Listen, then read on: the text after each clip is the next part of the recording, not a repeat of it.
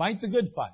And we, in the year 2014, are going to kind of spread that out through the year and try to be reminded of it at least 3 times during the year through series that I'm going to share. First of all, this series, which we're presently sharing, Fight the Good Fight as Stewards. We're looking at fighting a good fight from the perspective of stewards. And then the next time we get together on it here in a few more months, we'll be talking about Fight the Good Fight as Servants. And then finally, Fight the Good Fight as Soldiers as we go into the fall months, and we'll look forward to that. Now, again, we see here in our passage, Fight the good fight of faith, lay hold on eternal life, whereunto thou art also called, and hast professed a good profession before many witnesses. Again, we want to fight the good fight of faith. We're believers. We're children of God. And we certainly want to honor the Lord. We want to stand strong in this world in which we live. It's not easy to do that either. It's a battle. It's a struggle. It's a warfare. But we're able, because of Christ and His indwelling presence in our life, fight the good fight. And so, as we look at that, we begin by talking about stewardship. And in our text, basically, of stewardship, we looked at 1 Corinthians 4:2 that says, moreover, it is required in stewards that a man be found faithful. Men and women of God are to be faithful. If we're going to be good stewards, we have to be found faithful. In the book of Chronicles, chapter 28, verse 1, we began to deal with David and his kingdom. And the Bible told us and taught us there, as we read, and David assembled all the princes of Israel, the princes of the tribes, and the captains of the companies that ministered to the king by course, and the captains over the thousands, and captains over the hundreds, and the stewards over all the substance and possession of the king, and of his sons, with his officers, with his mighty men, and with all the valiant men unto Jerusalem.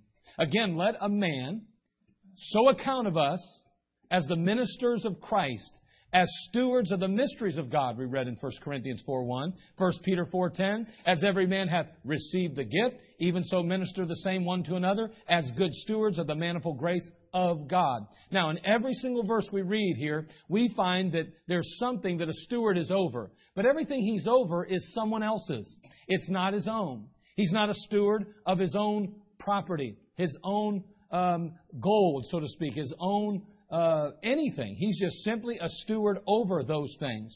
And so we note that he has nothing to call his own. And he simply cares for the possessions and the substance of his master.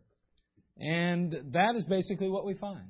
So when we talk about stewardship, we're talking about taking something that is someone else's and overseeing it, taking care of it.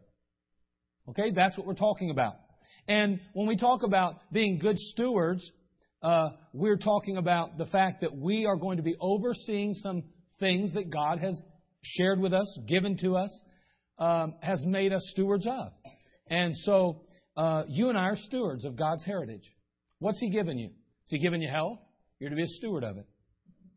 Has He given you any type of finances at all? You're to be a steward of it. Has He given you any talent? You're to be a steward of it. Has He given you any family, friends? You're to be stewards of that.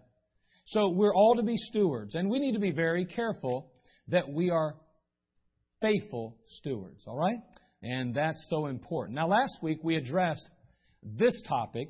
We addressed fight the good fight as stewards of time. As stewards of time. And when we began to talk about that, we kind of used this illustration. We said, okay, God's given us so many seconds. And we used them like bills, you know. And we're to spend these appropriately. We're to care for them as God gives them to us. And we said seconds, and we even said some minutes, and He gives us some hours. He gives us even some days, and then He gives us some weeks. I mean, that's big time. I mean, here we go, you know. And then even some months. And we trust years. Here's the thing. We talked about that, and we said that none of us know exactly how much we have to spend, though. We're not sure. We've not been guaranteed tomorrow, so all we have is what God's given us. But unfortunately, you know, He kind of conceals the amount that's in the account. But either way, we have to spend these very wisely because we only have so many. And we learned 3 thoughts, or we shared 3 thoughts. 1, no matter what you do, it demands payment. Everything we do demands payment of time. Everything. Number 2, it will never be enough, we found out. It doesn't matter how much God's given you of this to spend. You'll come to the end of your life and go, wow, It's not enough. It's not enough. Why? Because the last thought we said was, it always goes too quickly. You know, the Bible says our life's but a vapor, appeareth for a little time, then vanisheth away. It goes too quickly. I don't care if you have 100 of these. I promise you it goes too quickly. I mean, when you're 50 years old and you're looking at someone's 100, you think, wow, I'd have 50 more years. When you're 20 years old, you go, wow, if I could get to 40, I'd have 20 more years. Before you know it, you're 40. Before you know it, you're 50 and 60 and 70. And, well, most of us never get to 100 right now. But, I mean, let's face it. Just like that. You've got to be a good steward of your time then. God has entrusted so much time into your hands and mine. We have to be good stewards. We have to be faithful with that, realizing it's not really ours to spend as we choose. We have to do it in a way that pleases and honors God. Because one day we'll stand before God and give an account for that time. Well, today we're going to look at another aspect. It's one of those ones that makes every Baptist and every church member and every Christian cringe. Get ready. Go ahead and put the face on now. Go ahead. We're going to fight the good fight as stewards of treasure. Treasure. Amen. It's not going to be so bad, though.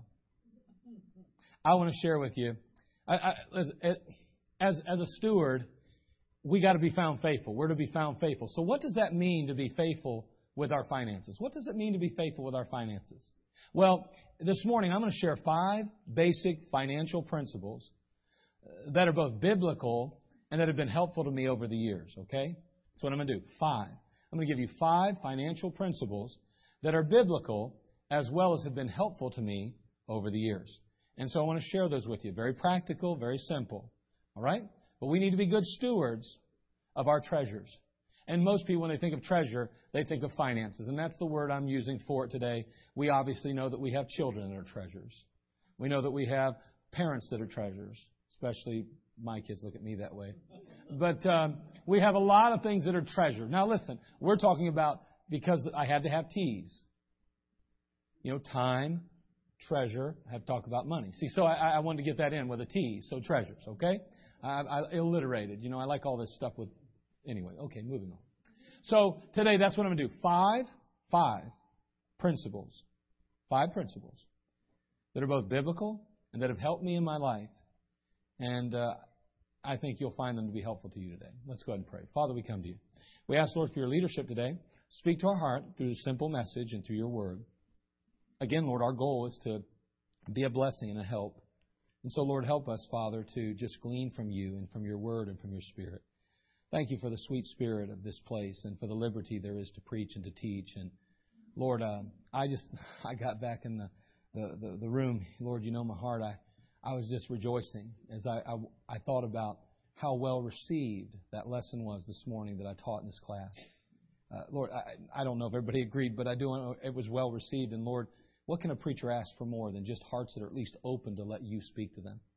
And Lord, today we come to you with a group of people gathered here today that are anxious to hear from you. God of heaven, I'm asking you to speak to them. Don't let them leave disappointed. May you give them something. Because, Lord, if they're waiting on me to give them something, they're going to be waiting a long time. They need it from you. Lord, bless us today. And Lord, if there be any that are without Christ in this room, may they not leave here except they receive the treasure of salvation. We'll thank you in Christ's name. Amen. First of all, let me give you those 5. Number 1, be content with what you have. You say, that's a financial principle? Absolutely. Big time. Big time. Be content with what you have. Take your Bible, look at Philippians chapter 4, verse 11. The Apostle Paul here speaking to the church at Philippi. He makes this statement. It's interesting to note the first portion of the statement. Something that's very important. Notice in Philippians chapter 4, verse 11. It's in the New Testament. He says, not that I speak in respect of want. Now here it is. Watch this for a second because this is very pivotal, very important. For I have learned in whatsoever state I am, therewith to be content. Let's put it together. Not that I speak in respect of want, for I have learned in whatsoever state I am, therewith to be content. Let's go ahead and remove something and let's say it together. Let's take in whatsoever state I am. Let's just take that out for a second. He could say, for I have learned therewith to be content. Isn't that something?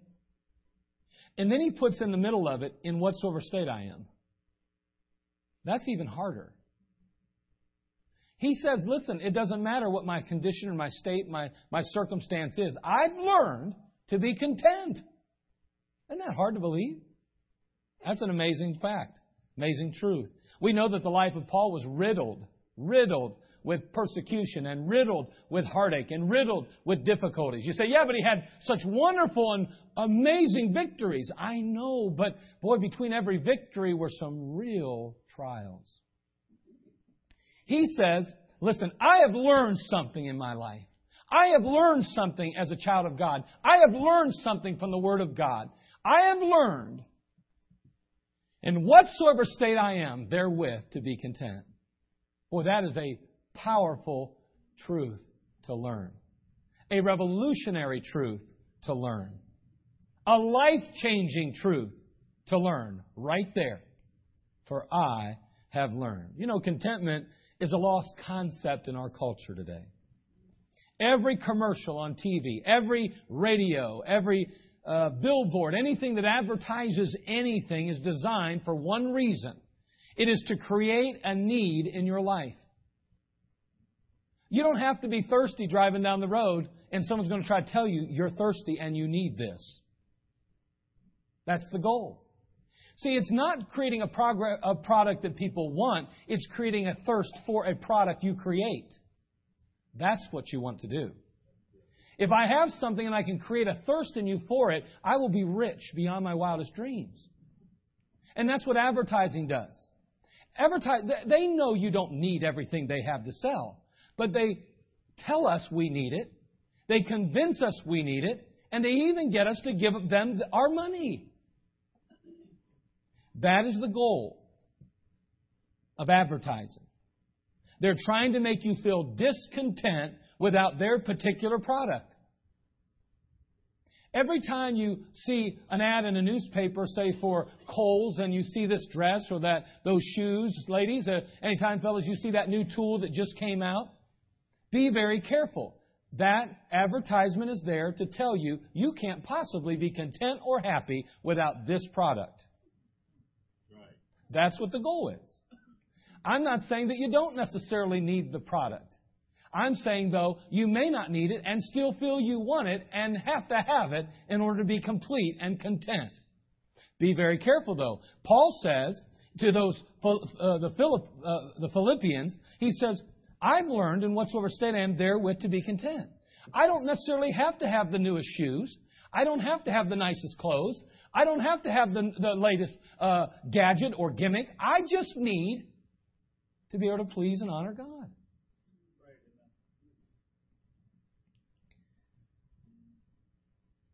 It goes much further with Paul, obviously. He finds himself in perils of the sea. He finds himself in a mess every other turn of his life. He even finds himself being stoned at Lystra, left for dead. I'm content. I'm content. I've learned. Doesn't do no good to be angry at God. I still need Him. When I do finally get back up, I'll wish I didn't turn my back on Him because I'll hope He was there. I need Him there. I've learned to be content in whatsoever state I am. One doesn't need to read far into the Bible to see how discontentment breeds folly, how it breeds futility, how it breeds failure even. I mean, Adam and Eve found themselves at that crossroad in the garden, didn't they? Turn, if you would, to Genesis chapter 3. Discontentment. That's what caused the problem here.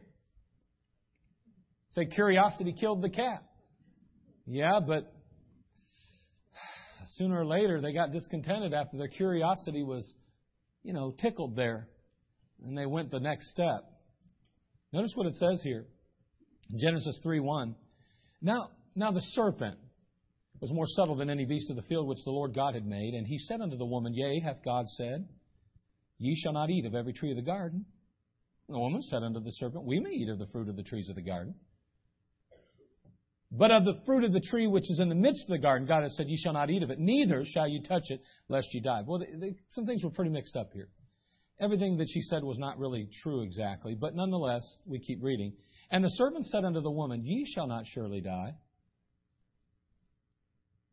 Why didn't he just say, you can touch it, you can touch it? Because God didn't say she couldn't touch it. You can touch it.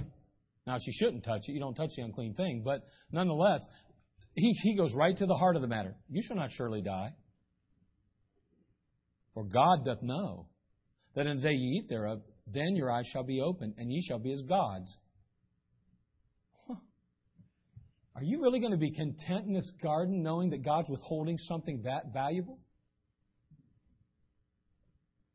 You really going to be satisfied just being old Adam and Eve when you could be like God who created you? You see what He's doing? He's advertising that apple or that plum or that grape. We don't know what it was exactly. But I have an image burned in my mind from the couples retreat. You had to be there. It was horrible. So you know what I'm talking about. The apple. Wow. And Eve. Okay, moving on. And when the woman saw that the tree was good for food, and that it was pleasant to the eyes, and the tree to be desired to make one wise, she took of the fruit thereof and did eat. Gave also to her husband with her, he did eat. You see what happened? She was no longer content to be just Eve in the garden. She wanted to be something else. She wanted to be more. She was discontented. Therefore, she made a bad decision. And Adam did the exact same thing. Wrong, Adam. Wrong. Lot did the same thing, didn't he? Lot looked over the well-watered plains of Sodom. Abraham says, listen, you can go whichever direction you like. Our herdsmen aren't getting along very well. He said, well, let me think. First of all, he should have deferred to the older man and said, you're much wiser than me. You've lived much longer than me. You are greater than I. I'll humble myself and let you choose, Abraham. But no, he gladly jumped on that and said, oh, good. I deserve to be up front. I'm an up-and-coming star. I'm the next CEO of the land. Let me go ahead and make my decision. Let me look at it now and see which one looks the best, which one looks the plushest, which one looks the greenest. And he chose the well-watered plains of Sodom. Why? Because he wasn't content going that direction or that direction. He had to have what he thought was the very best. And boy, did it cost him, didn't it? Cost him a wife. It cost him daughters. Cost him grandbabies. Cost him his purity, ultimately. Cost him his purity. Eventually has children with his own daughters. Lot. Let me tell you today, be content with what you have. That's the first principle. Be content with what you have. Number 2, be careful to spend only what you make. Or what you have. You say, that's simple. I know that. Really? Really? I'm just saying I'm sharing some biblical as well as personal things that have helped me along the way. I hope they'll be a help to you. A biblical truth that is clearly true from our experience and from our experience on earth is found in Proverbs. Look, if you will, in Proverbs chapter 22. Proverbs 22:7. It goes along with this thought. Be careful to spend only what you make or what you have.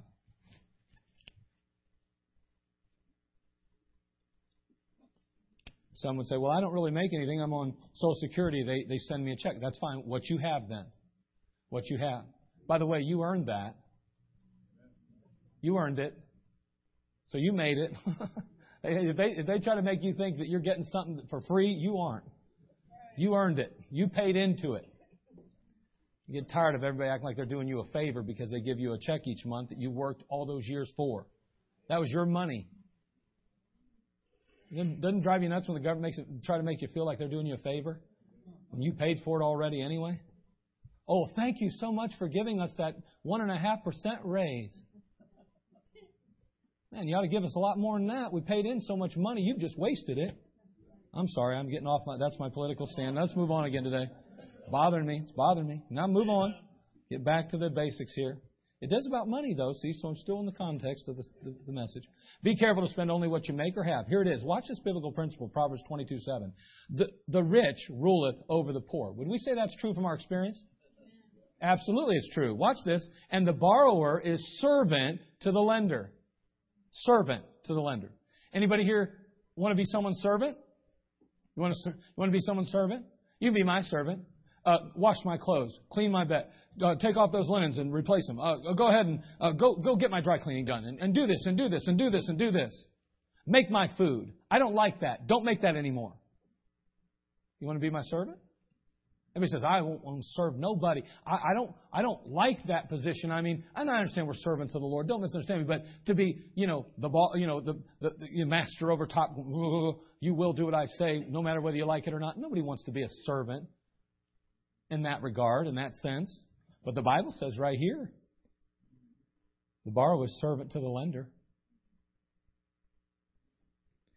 Now listen, you may complain about not having what others do.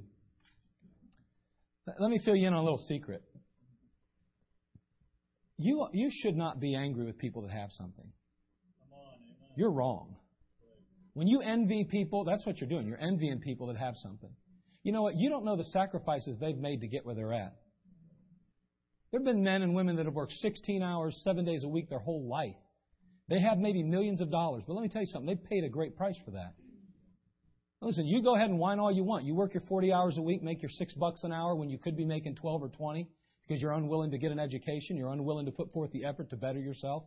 Don't you be mad at people that put forth an effort to do something with their life.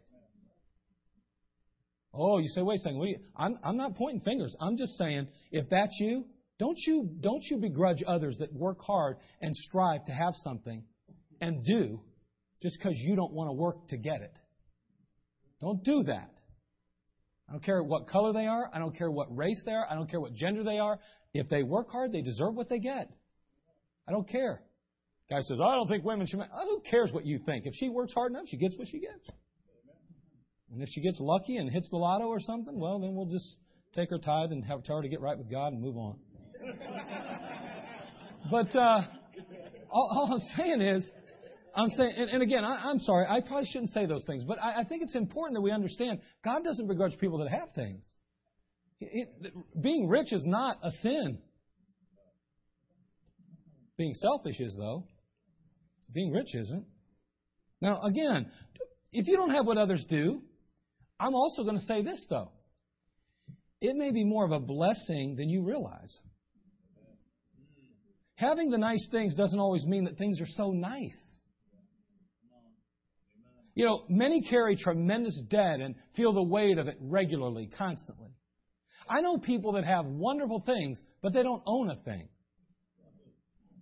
You know what I'm saying? They've got lovely homes. They don't own them. They lose their job. Ask them how wonderful that home is now. I'm just saying, they're bearing a burden. They're paying a price for what they have, probably. Just think it through. You may be lucky. You may be blessed that you don't have all that stuff that the world calls success. I'm just saying, be careful with your perspective.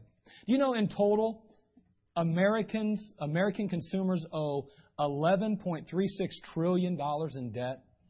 In whole, that's everyone now. $856.9 billion in credit card debt, $7.93 trillion in mortgages, $1.049 billion in trillion in student loans, and that has increased 11% from the last year.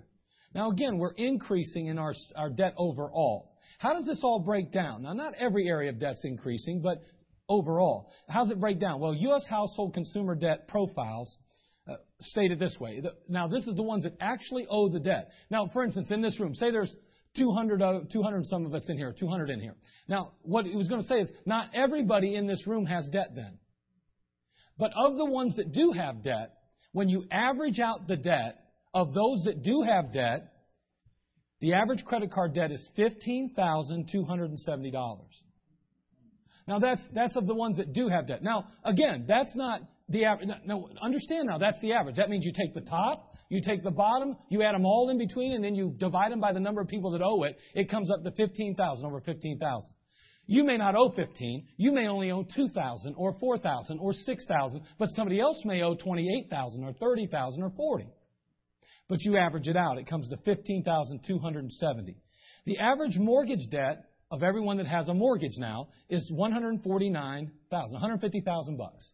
That's the average. Now, again, that's assuming someone has a $400,000 loan in that group, and somebody else may only have a $50,000 loan. But when you average it out, it comes to $150,000.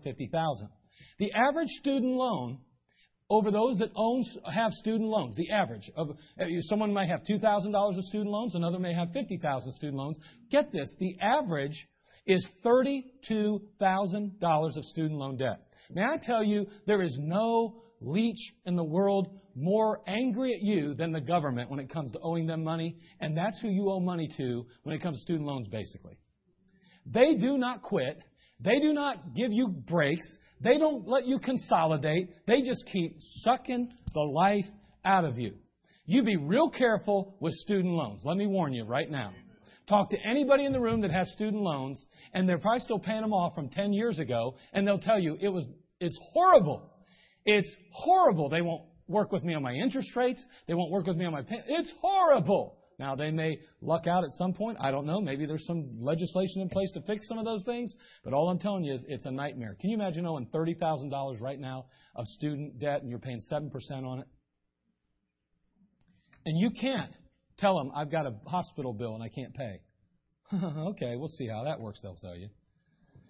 It's bad, folks. They will garnish your wages quicker for that probably than any other debt you owe. Now, be very careful. On the early show now, here's a problem. It's a problem. Debt's a problem. People, you say, I say real simply, be careful to spend only what you make or what you have. People go, that's simple. Well, if I had a raise of hands right now of how many of you have credit card debt, I guarantee over half the people in the room would raise their hands. Guaranteed. I'd almost go as far as to say probably 65 to 70% of you have some kind of credit card debt. Well, let's change that. Those that are under the age of 60, it's probably close to 70%.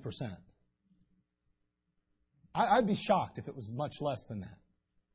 Now listen, I'm telling you, you need to be careful that you only spend what you make or have. It will make your life so much better. Hey, listen, I won't tell you that. On the early show, Dr. Alan Manovitz, a clinical psychiatrist with New York Presbyterian Weill Cornell Medical Center in Manhattan, he talked about the effects of stress and in this area of debt. And he expressed those realities by saying this: stress is very harmful to the body. Stress is an alarm system designed to get you to recognize a threat to your survival. When you're constantly worrying and stressing over your debt, you put your body in a constant state of alarm. The body responds by releasing stress hormones such as cortisol and adrenaline, resulting in increases in your heart rate, blood pressure, breathing pace, muscle tension, and inflammation, and dumping fuel, glucose fats, into the bloodstream. The cumulative effect is an increased risk of diseases ranging from diabetes to heart disease and infections such as the common cold. Stress can also exacerbate pre-existing conditions from chronic pain to cancer by undermining the body's ability to repair or care for itself. Other related health woes include muscle tension, upper and lower back pain, ulcers, digestive tract problems, migraines, insomnia, tension headaches, and severe anxiety. I'm going to say something. You don't have to agree. Fibromyalgia. A lot of those are symptoms of fibromyalgia. Nobody knows how it comes about. I think we better take some stress out of our lives, folks. It may help, it may not. If you've got a legitimate problem, that won't help, obviously. You're going to still have some those same kind of things. But let me tell you something. I'm seeing some problems. Just like we have things with Ritalin today, putting every kid that's hyperactive on Ritalin, when in reality we just need some discipline. We might be able to lower the rate of kids that are on it. There's no discipline, so therefore kids act like crazy kids. I'm just saying that may or may not be the case in yours. I don't know. But let's face it, let's first deal with the problem. Let's quit trying to deal with the symptoms. And all I'm saying is, this doctor, not preacher, but doctor says, you're going to have some problems if you allow stress to keep reigning in your life. If you don't get a handle on your spending, if you keep spending more than you make and you keep having more debt, let me tell you something, he says. You're going to have problems with your blood pressure possibly. You have problems with your heart rate. You might have diabetes. It may inflame cancer in your life. It may bring back problems of the past. You may have neck and shoulder problems, and of which I do. It's all because of your debt, not mine. But anyway... But the fact is we got issues, and we need to be honest with ourselves about these things and realize that they can be detrimental. That's all I'm saying, okay? Be careful to spend only what you make. It's just not your heart, but it's your family, your marriage. Do you know a lot of marriages? Finances is a big issue. It causes a lot of marriages to collapse. And that affects children. Let me tell you, be careful. I'm just giving you some advice, biblical principles, and some things that have helped me through the years. Be content with what you have. Be careful to spend only what you make. Number 3. You knew it had to pop up somewhere. Here it is. Commit to give everything God asked for. Commit to give everything God asked for. This principle has to be applied to yourself before it can be applied to your treasures. You know, we're always trying to get people to give according to the Bible. The problem is people need to give themselves. People give themselves, they'll give their finances. Because if I have your wallet, I've got you. That's a lie. But if I've got you, I've got your wallet. God says, man, I want you.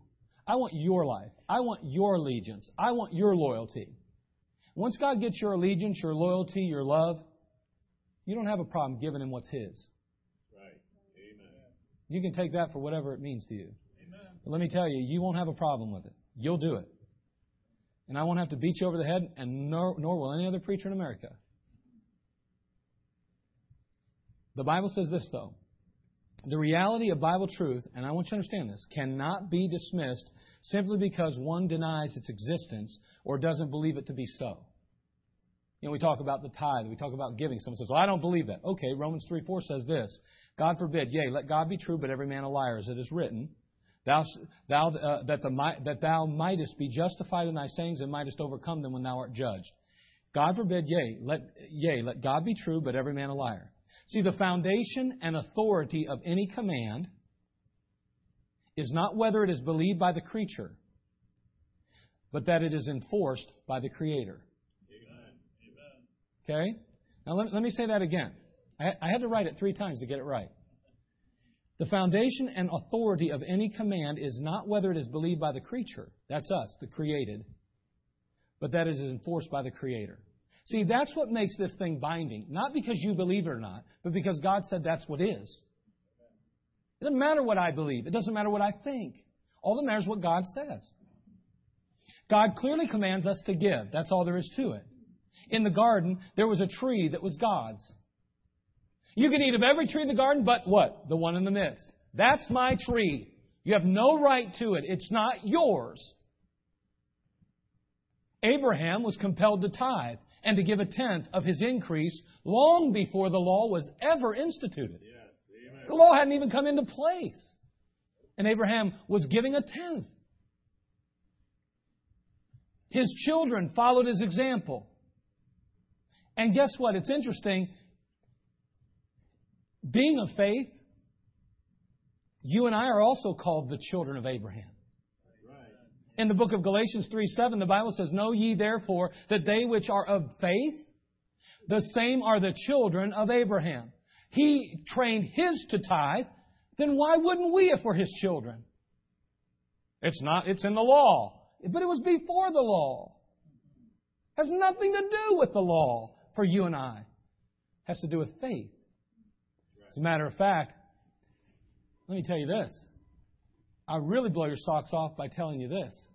In the New Testament, the Bible, Jesus in his Sermon on the Mount, he begins to share a principle.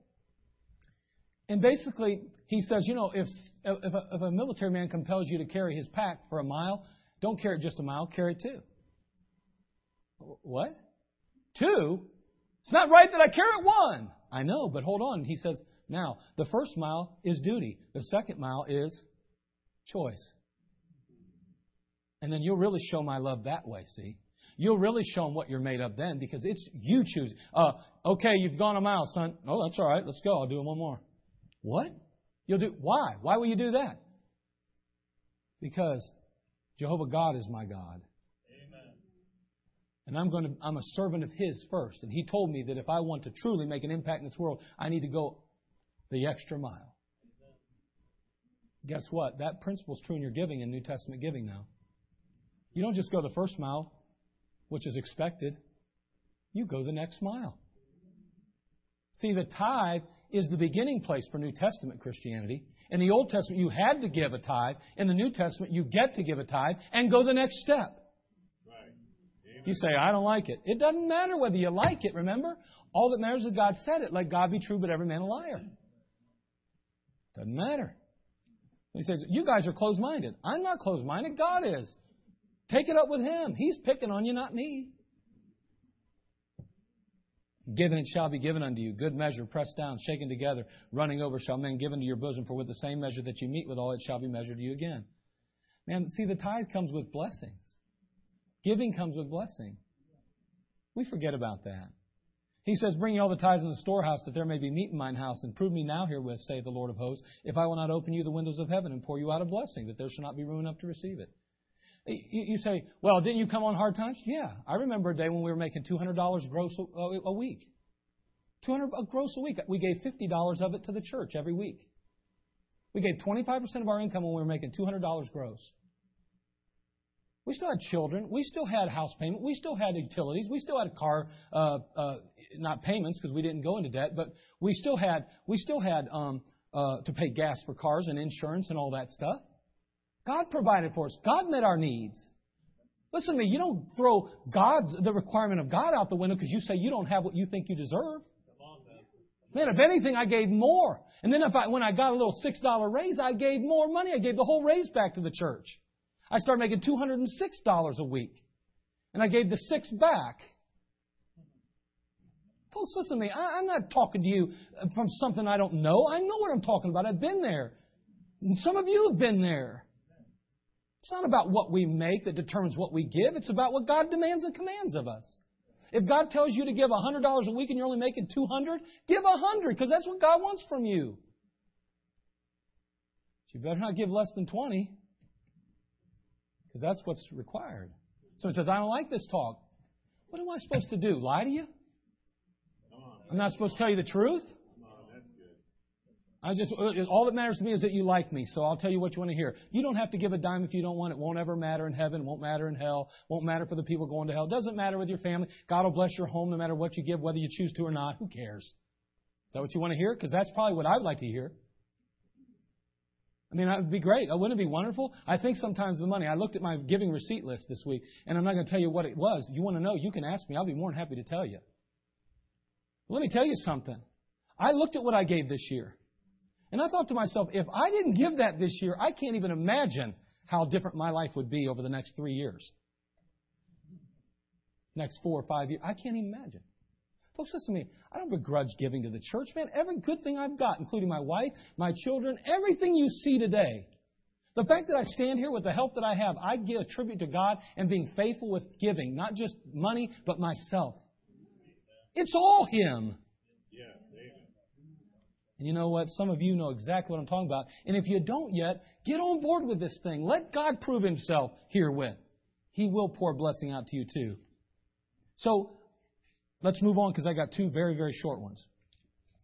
We've already talked about be content with what you have. Be careful to spend only what you make. Commit to everything God asks for. Here's the 4th one. Real simple. Consistently try to save. Consistently try to save. I'm talking about save money. Try to. Sadly, most spend everything they make. Most, money comes in, this hand goes out that hand the same day usually. It's already spent before it ever gets here, so to speak. You know what I mean? And I understand when we have bills and responsibilities, and it does. It goes fast, let's face it. We get a few extra bucks and immediately we feel the need to spend it. We get a few extra bucks and boom, we go out to eat, we buy a new game, we order something online, boom, it's gone. Just like that. I deserve it. I've worked hard. You know what I'm saying? I got a bonus at work. I'm buying that shotgun I always wanted. I'm buying that air conditioner that I think that we need down in the basement. Even though we have the 2 upstairs, we just throw one down there real quick. Hold on, wait a second. Think before you spend. Don't just spend it. Here, honey, go buy a new dress. Bam. I appreciate that, sir, but hold on a second. Maybe she would like to eat next month. Maybe she'd like her electric to still be on and not get that notice in the mail that says, we're turning it off. I'm just saying, maybe I'm exaggerating here, but most of you don't live like that maybe. I hope you don't, but I know tons of people that have and do. I don't want that for you. And I don't think that God wants that as much as possible. Some of you are on fixed incomes. You don't get the privilege and opportunity to have an extra buck here and there. I tell you, you want to learn how to live frugal? You want to learn how to live wisely?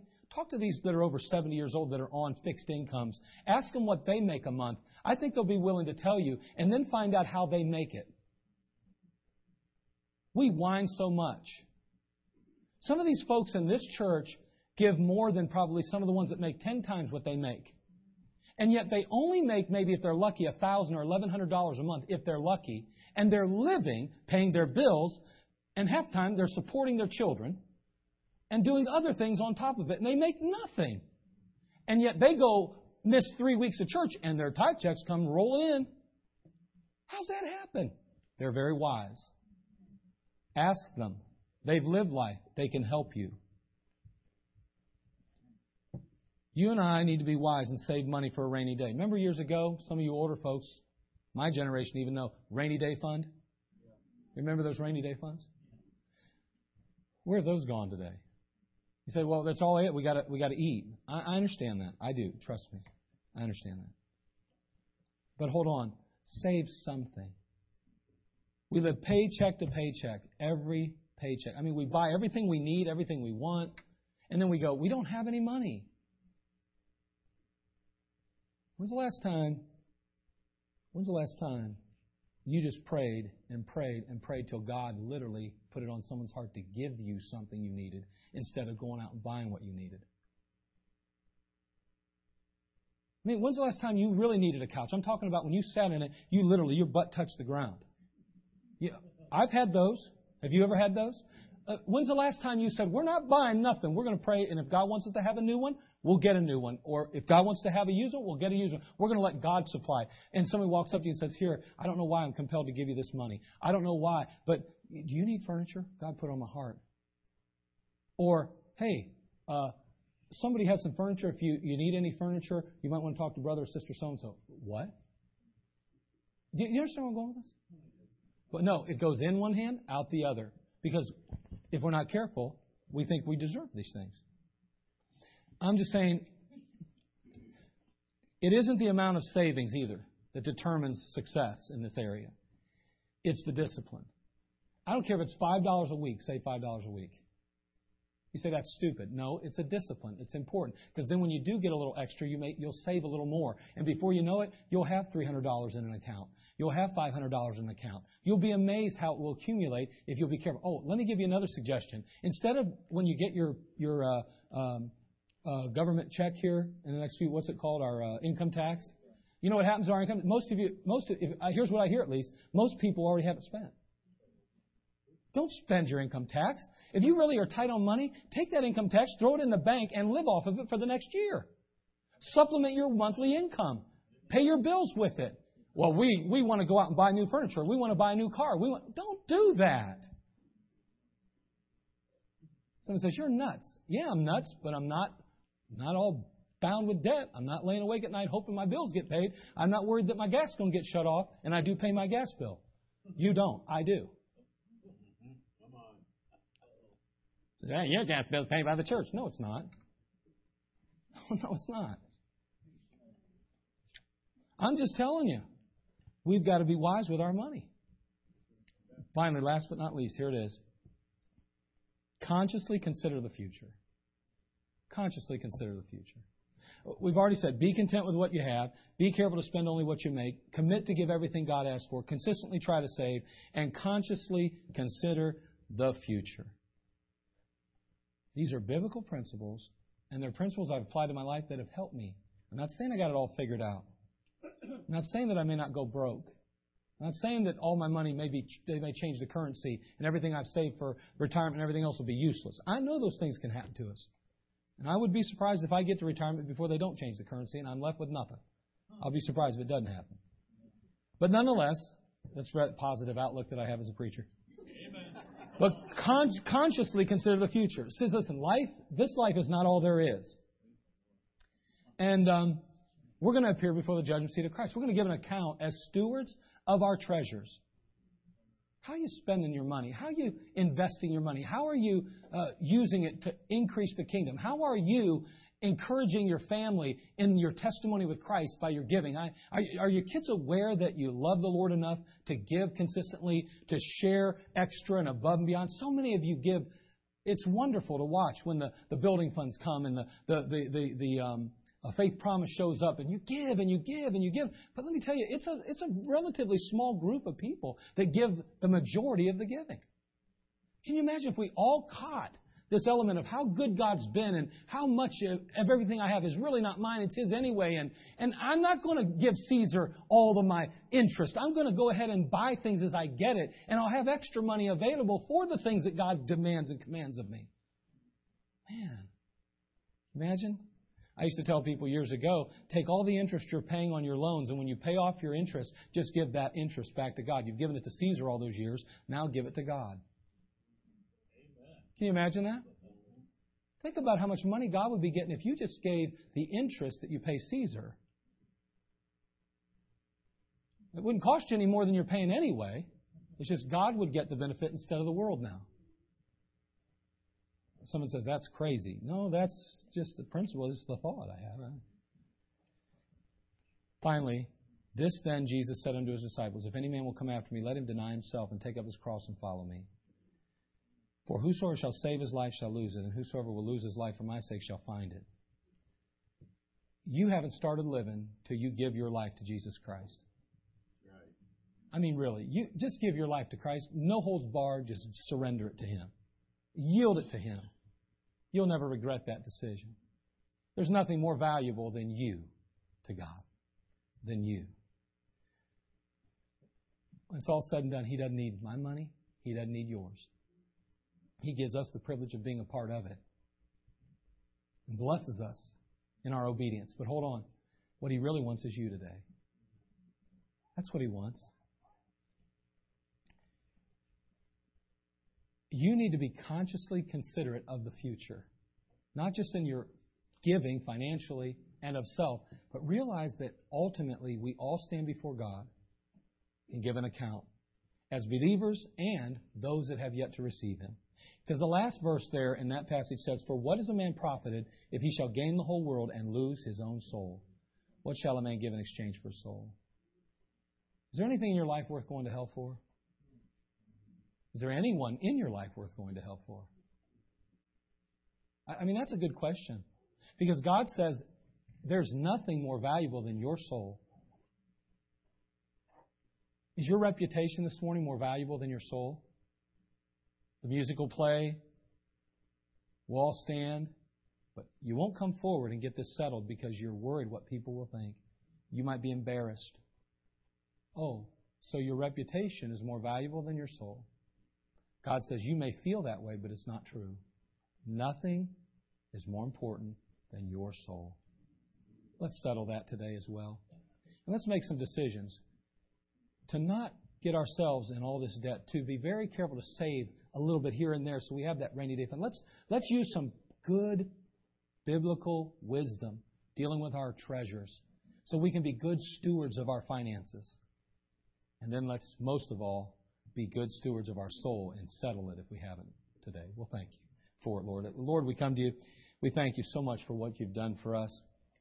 Thank you for these that have been so attentive and listened so well. And Lord, I know sometimes I say things that might be a little bit hard to swallow, but Lord, I pray, Father, that if anything, it gets someone's attention. It helps them to recognize or to see something maybe that they didn't before. Maybe they don't agree exactly. But Lord, it's not about that. It's about allowing the Word to just kind of hit us and then let the Holy Spirit really move and start to drive home truths in our lives and to begin to work in our hearts.